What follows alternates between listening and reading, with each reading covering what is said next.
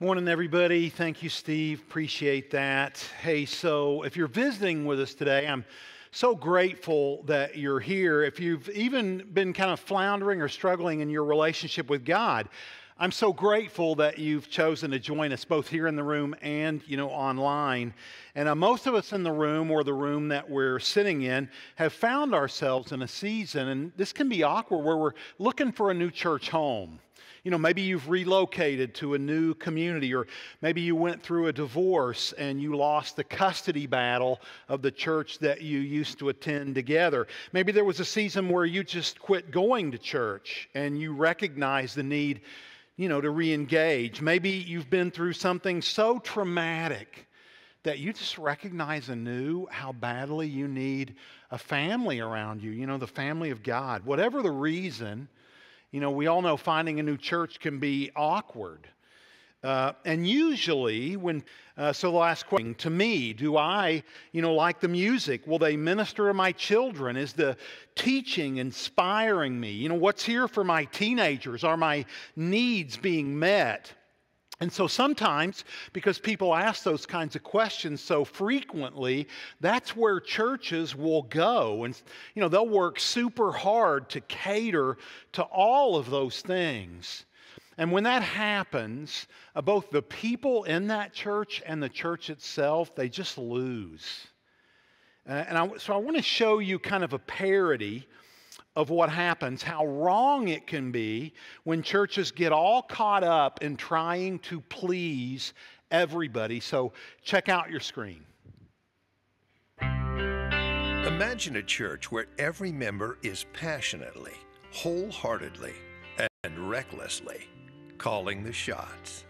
I don't know who sets the worship center temperature, but why does it have to be so cold? Why do you have to be so right? Heated chairs are now being installed. This one wants a small church, but I'm afraid if it's too small, they're gonna make me volunteer like crazy. And I don't stack chairs, do I? Makes total sense. Join now and we'll let you decide the size of our church. We're millennials, and we want a church that... Say no more. Any requests you have will be granted immediately. Parking is horrible. It takes me almost 6 minutes to get from my car to the building. Oh. It's going to take me 6 seconds to tell you a valet service is on the way. My pastor's preaching, it's all over the map. I say, stick with the books of the Bible. We should be only... John chapter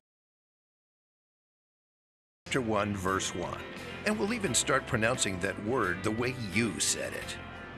To go 15, should be willing to go to 10. You drive a hard bargain. But from now on, 5-minute sermons it is. Now you're talking. Me Church, where it's all about you.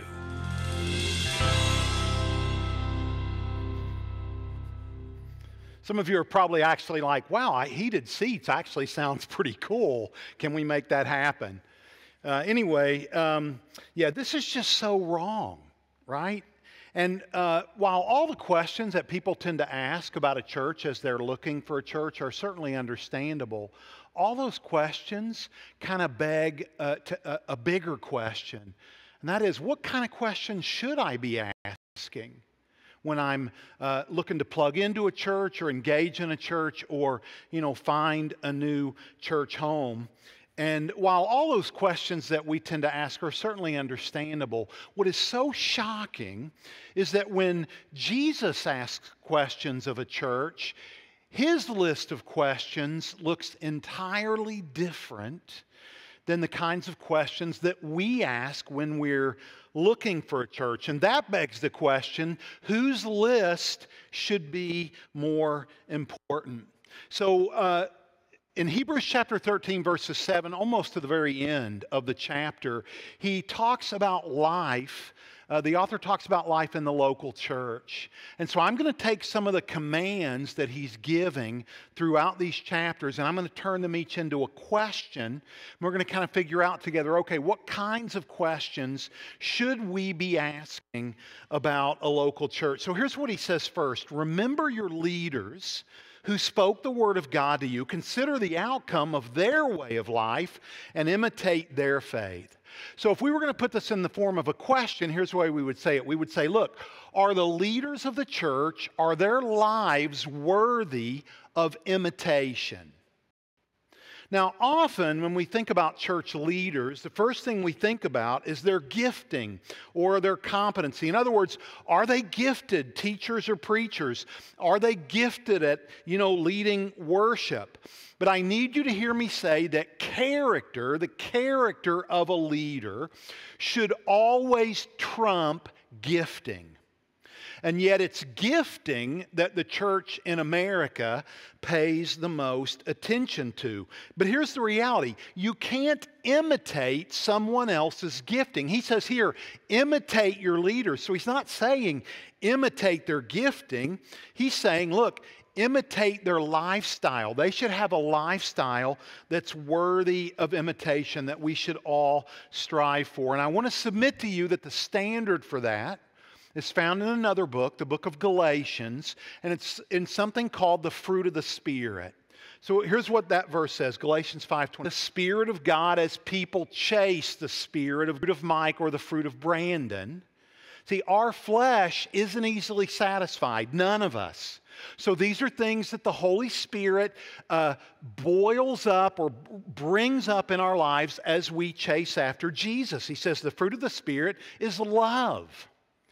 So when you're looking for a church home, the first thing you should ask is, are the leaders loving? Are they joyful? I mean, do they seem like they're passionate about what they're doing and talking about? Are they peaceful? Is there peace in their homes?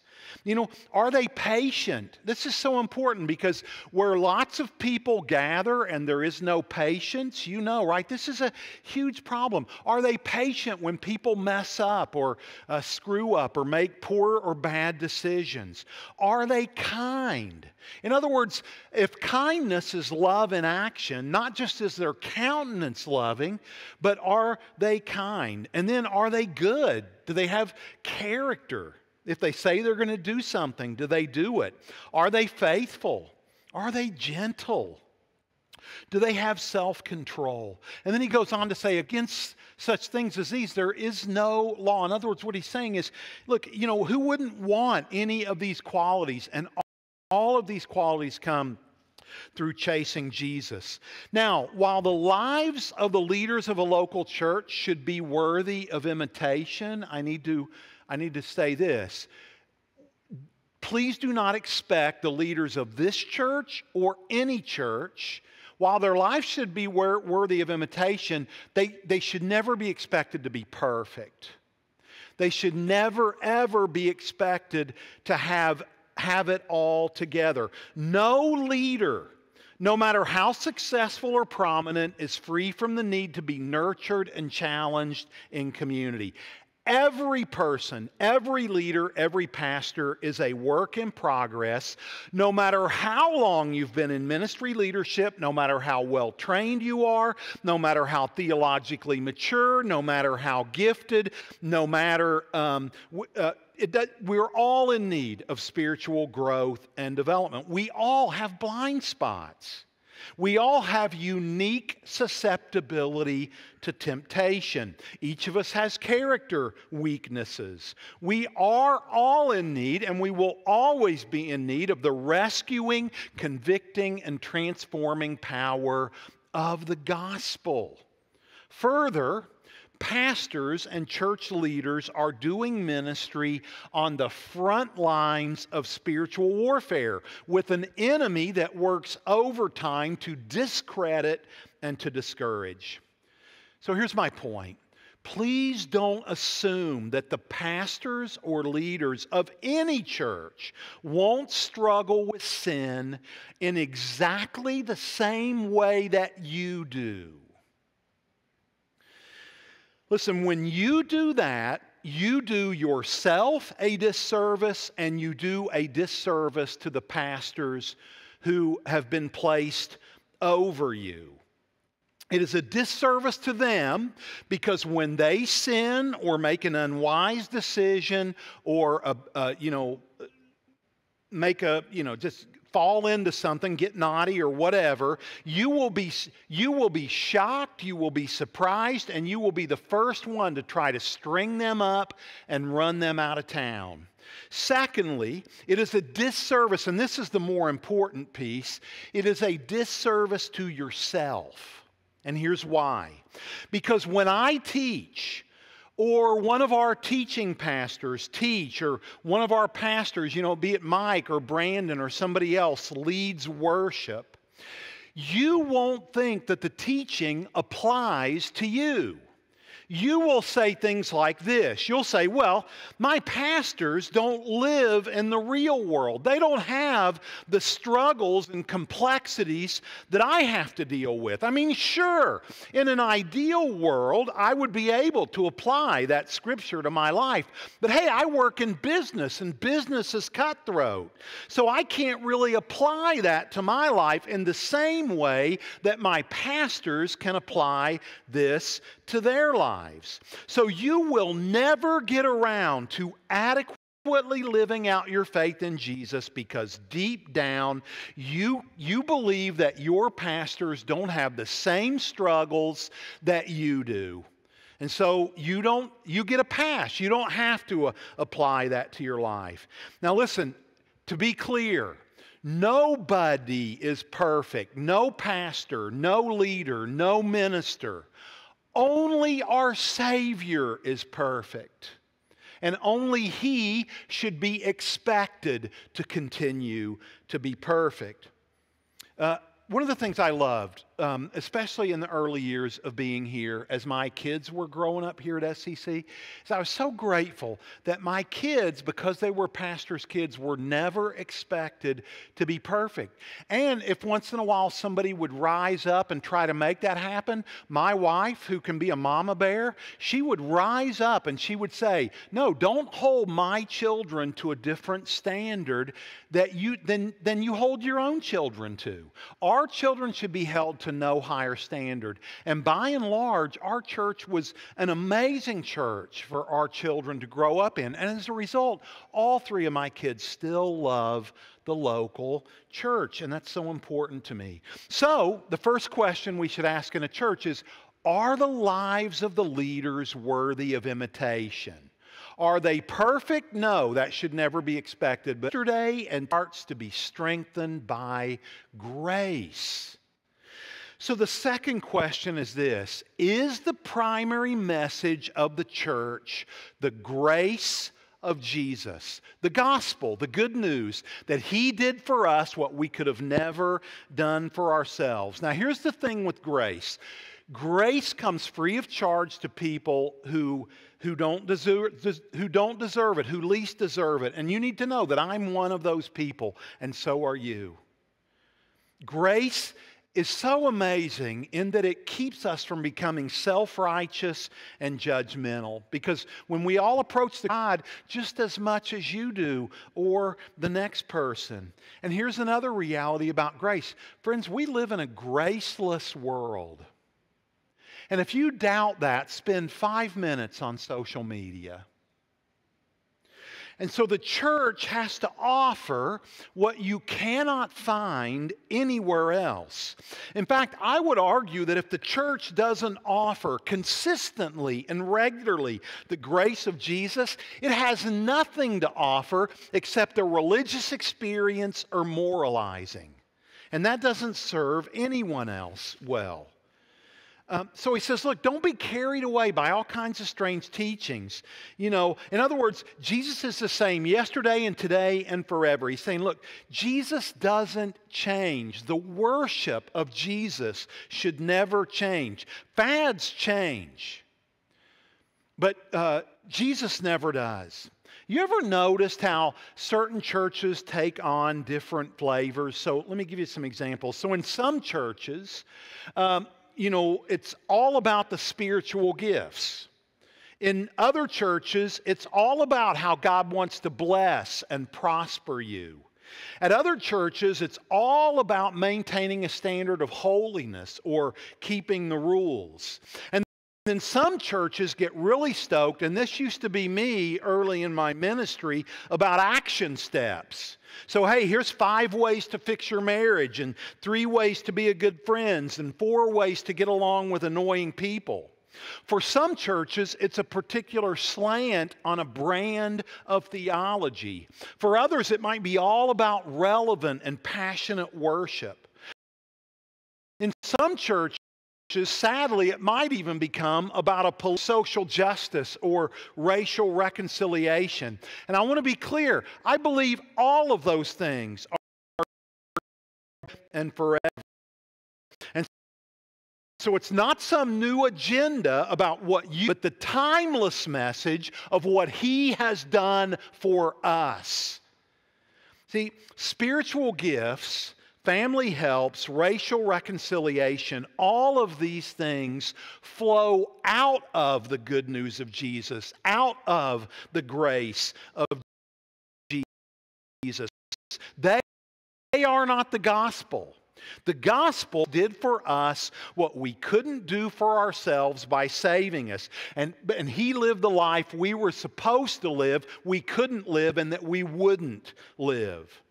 I mean, so listen, if there's one thing that I would pray for Shelbyville Community Church, it would be that we would always be true about our message and our ministry, that it is all about the grace of our Lord Jesus, who He is and what He's done in our lives, and that we would chase Him as passionately as He has chased us. And I want to remind you, the way He chased you, He had to chase you through a cross. And so we need to be equally as passionate in our response back to Him. So he's just saying this, look, evaluate any church by one thing: the centrality of the gospel, the grace of Jesus. Now I want to take a minute and just speak to some of you who may be visiting today. Maybe you've been around a little while, but you've never gotten around to taking hold of the grace of God. Maybe you're interested in God. Maybe you're even open to spiritual things, but you've never really opened your heart to God's grace. And so, maybe you always thought of God as this angry being or this angry person that you could never please, or maybe as this judgmental entity that has expected you to perform to earn His love. Listen, grace is the answer to all of that. Grace says, no, God doesn't expect you to perform to earn His love. Grace says God's already demonstrated His love for you by sending His Son Jesus to die in your place. And here's the deal. This is why grace is so important. Because if I say, hey, the rule around here is, we help little old ladies across the street, right? And so if that's our rule, if that's what our church is built on, and somebody helps 999 little old ladies cross the street, how do you know it doesn't have to be 1,000? How do you know that helping 1,200 little old ladies across the street is what God needs to be pleased with you? See, you can never know if you've performed at a high enough level or if you've ever done enough. And grace, friends, frees us from running on that treadmill. This is why grace has to be at the very center of any church's agenda, because grace tells us that no matter how big our thorns are, God's grace is sufficient. That no matter how painful our almost 28 years ago, Shelbyville junked up, thorn-prone, dysfunctional, grace-needing, mistake-making people in our community. And I think if we all look around this morning, I think we've done a pretty darn good job, don't you? That's our mission. That's what we're here to do. We've got to be. Now, let me tell you this. If we're going to be a grace community, it is so important that every one of us in the room own our thorns. When people own their thorns, when they recognize their own need for grace, it keeps them from growing judgmental or prideful or arrogant or hypocritical. Therefore, they think they're living closer to God and that their lives are more pleasing to God by their behavior. And friends, when people tend to focus on their behavior, they start to wander away from the gospel. The grace of Jesus needs to be front and center, and the way for that to happen is we have to create a culture, we have to be a community where we own our thorns. And we know that God's grace is sufficient for our thorns. So 2 questions so far. Are the leaders' lives worthy of imitation? Is the church's message centered on the grace of Jesus? And then here's how the author says this next one. He says, we have an altar from which those who minister at the tabernacle have no right to eat. Again, our altar is Jesus. And he's saying, look, we have Him as an altar. And then he goes on to say this, the high priest carries the blood of animals into the most holy place as a sin offering, but the bodies are burned outside the camp. So Jesus also suffered outside the city gate to make people holy through His own blood. Let us then go to Him outside the camp, bearing the disgrace He bore. So he talks about embracing the suffering of Jesus and bearing the disgrace that Jesus bore outside the camp. So here's how I would frame this as a question. Is the church willing to identify with the suffering of Jesus? Bearing the disgrace He bore. Listen, when a church, when a group of people bear up under suffering, it produces something called grit. Now, grit is passion combined with perseverance over the long haul. So it's the ability to stick with something even when it gets difficult. That's what grit is. And this is exactly what suffering produces. Now, anytime I talk about suffering, one of the things that we need to do is we need to distinguish between 2 kinds of suffering. This is so important because you behave completely differently in these 2 paradigms of suffering. So I want to show you the first kind of suffering. This is what I would call hamster wheel suffering.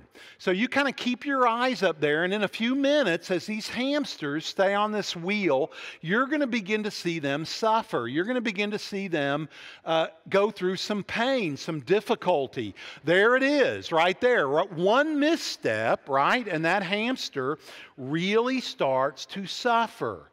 Hamster wheel suffering. Now, what does the hamster need to do if he wants to quit suffering? He has to get off the wheel. So when you're engaged in hamster wheel suffering, you're engaged in suffering because of your own decision making. So if it's hamster wheel suffering, you get off the wheel. How do you get off the wheel? Well, you change your mind. You repent.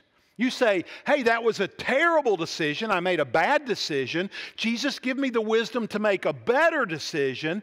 And as I follow you more closely, I'll make the right choice. I'll make a better decision next time, one that won't cause me to suffer.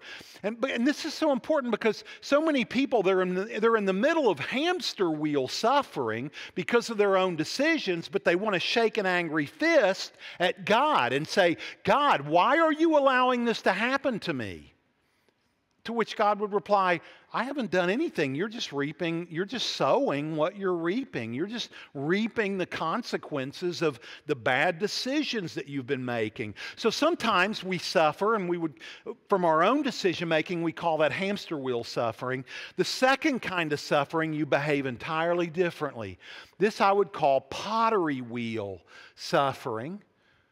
Now, if the pot wants to be shaped and molded, or if that lump of clay wants to be shaped and molded into a pot, does it need to stay on the wheel or does it need to get off the wheel? And all that Listen, so what I'm saying is this: churches have to be so stoked, so excited about being transformed, molded, and shaped into the image of Jesus that they say, no matter what God blows into my life, I will remain under that, because I know by remaining firm and persevering, I will get grit and I will look more and more like Jesus. I am more excited about being shaped and molded into the identity and character of Jesus. I'm so excited about that, I will endure anything to get that. I will go through any difficult set of circumstances to get that. You know, when I was really young, there was a children's book that my mom would sometimes read to me, and it was called The Little Engine That Could. Anybody remember this story? It was about a small blue train engine who, with great difficulty, great perseverance, made its way up a mountain to bring toys to children on the other side. And some of you probably remember the classic line from that story. You remember what it was? What was it? Yeah. I think I can, I think I can, I think I can. And after enough difficulty, after enough persevering, after enough sticking with it, after enough grit, this small blue train engine transitions, and he no longer says, I think I can. What does he say? I know I can, I know I can, I know I can. How did he know?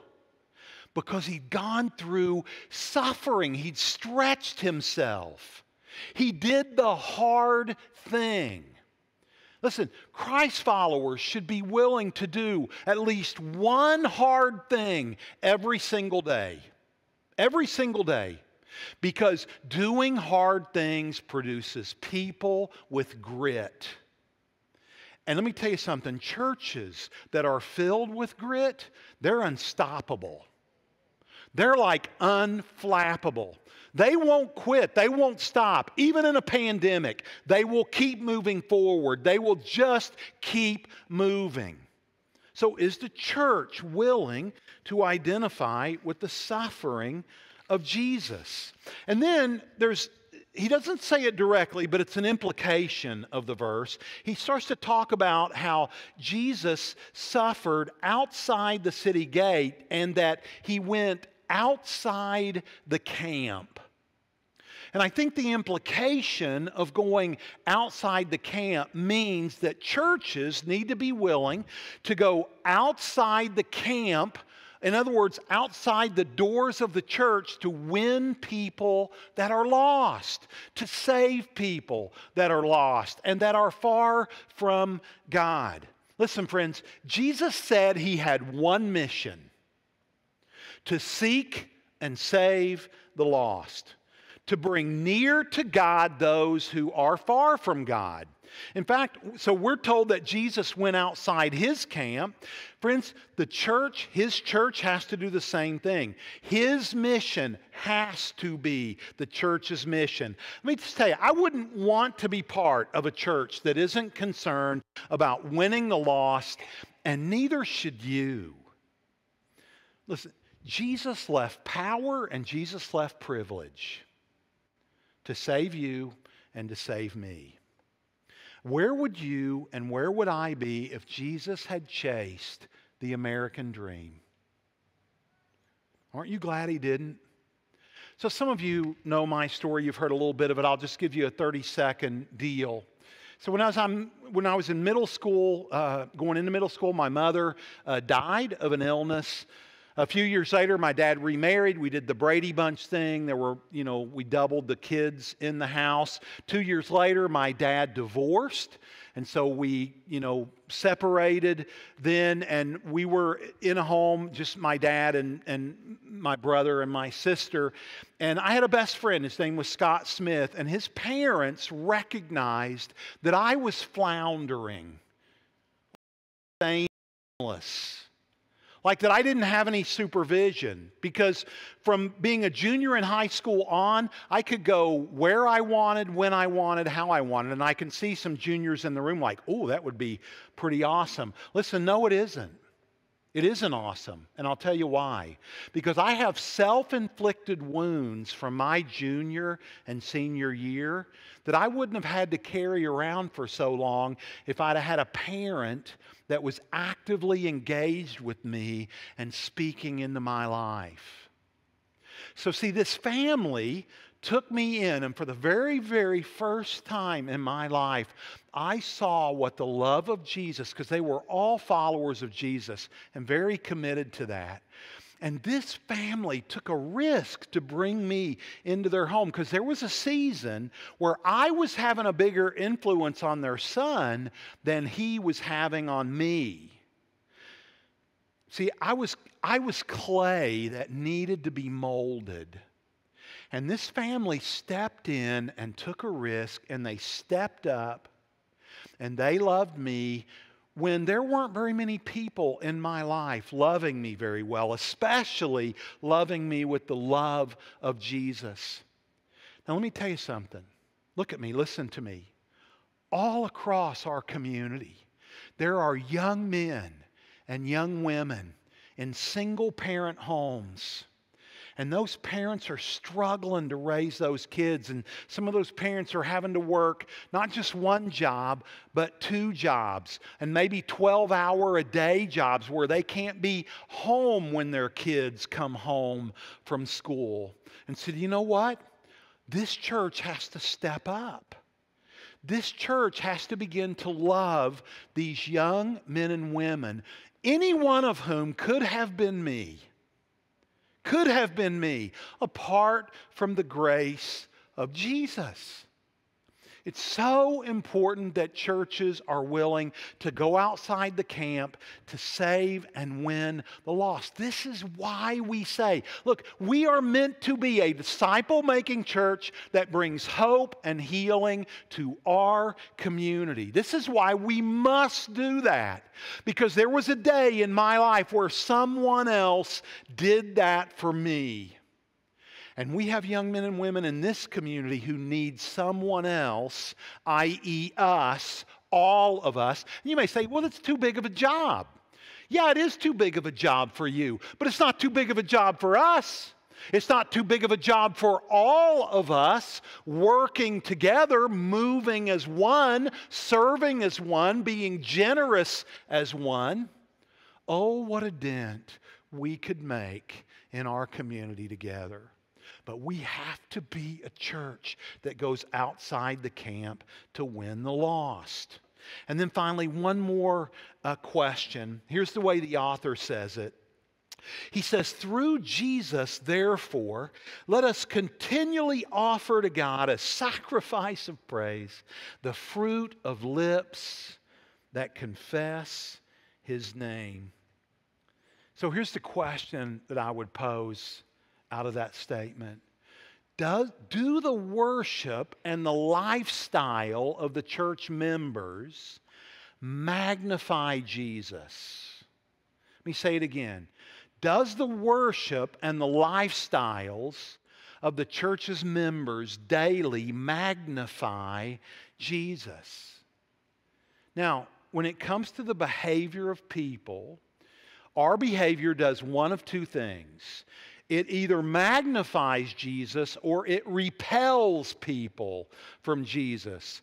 And the reason that there's so many of us in the room who have so much church hurt is because we've known someone in a local church who behaved in a way that repelled people from Jesus. Didn't magnify Jesus. On the contrary, it repelled them. Now, it would be fair if some of you said, wait a minute, Pastor, as I look at that verse, through Jesus, therefore, let's continually offer to God a sacrifice of praise, the fruit of lips that confess His name. I don't see anything in there about behavior. I don't see anything in there about lifestyle. And that's fair enough, but I believe it's meant to be there, and here's why. Because of another book, the book of Romans, chapter 12, and I want you to look how similar the language is.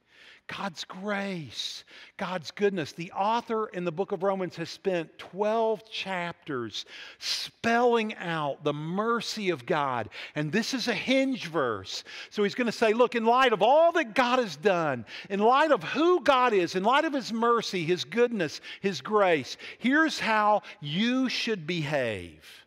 And he goes on to say this: offer your bodies as living sacrifices, holy and pleasing to God. This is your spiritual act of worship. Worship.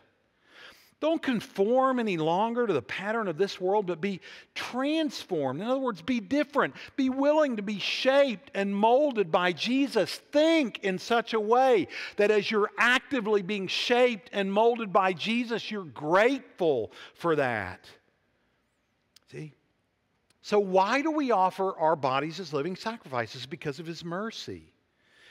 And notice that this is a lifestyle of worship that talks about the way that we use our bodies every single day. We make our bodies a living sacrifice for God, and we use them in a way that pleases God, and we use them in a way that resonates with the character of God, that's holy.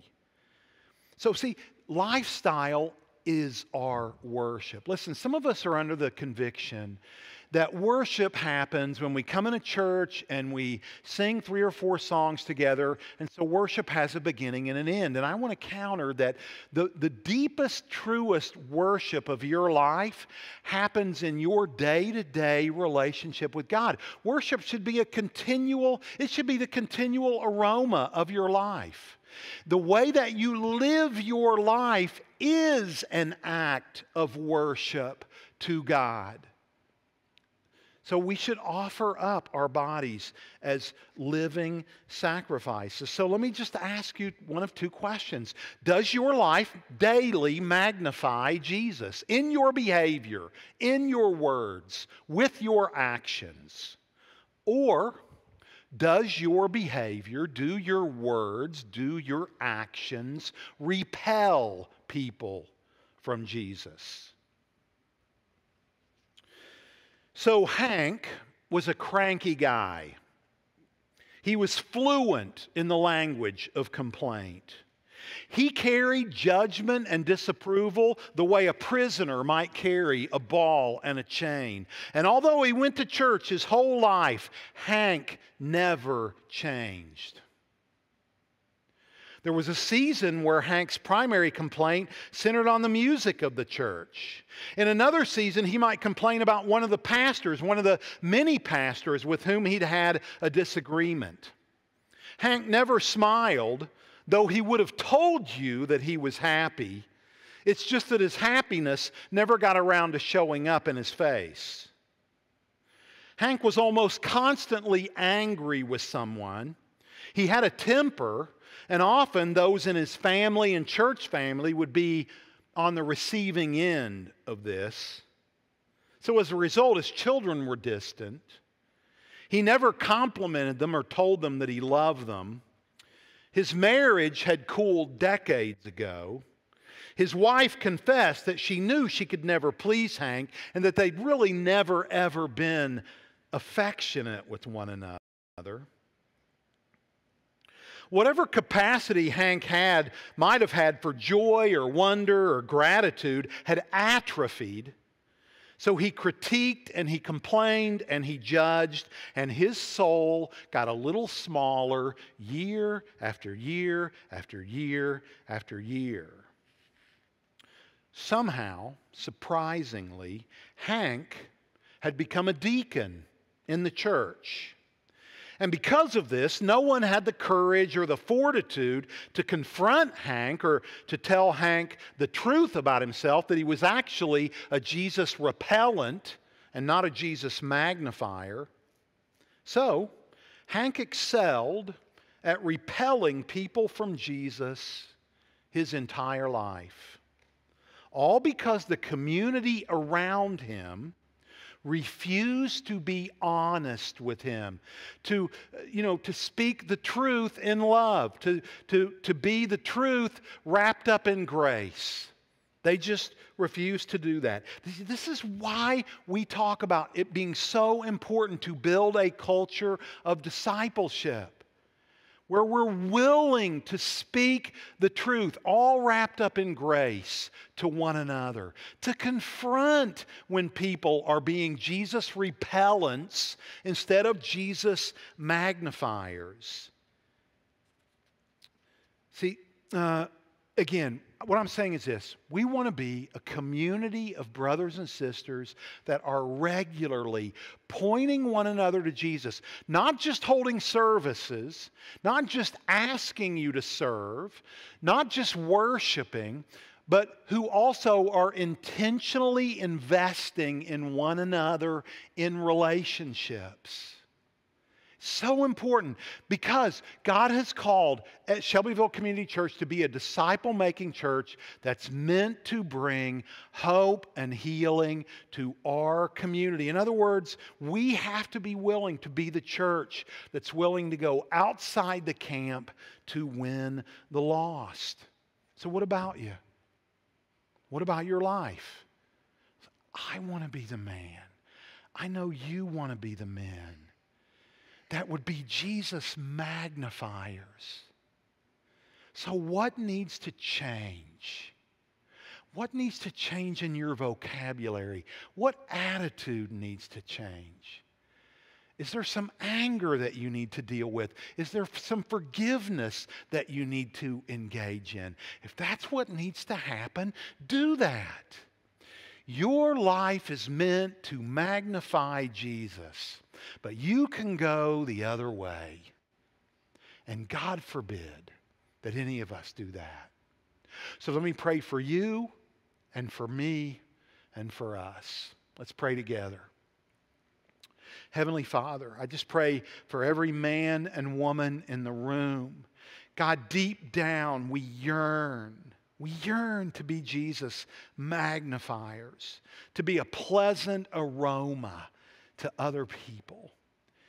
God, would you shape us and mold us that we would be just that? God, if there's any of us in the room and our behavior or our words or our lifestyle has been a Jesus repellent for others, God, would you convict us? Would you speak by your Spirit deeply into our hearts? Would you convict us of where and how we need to change?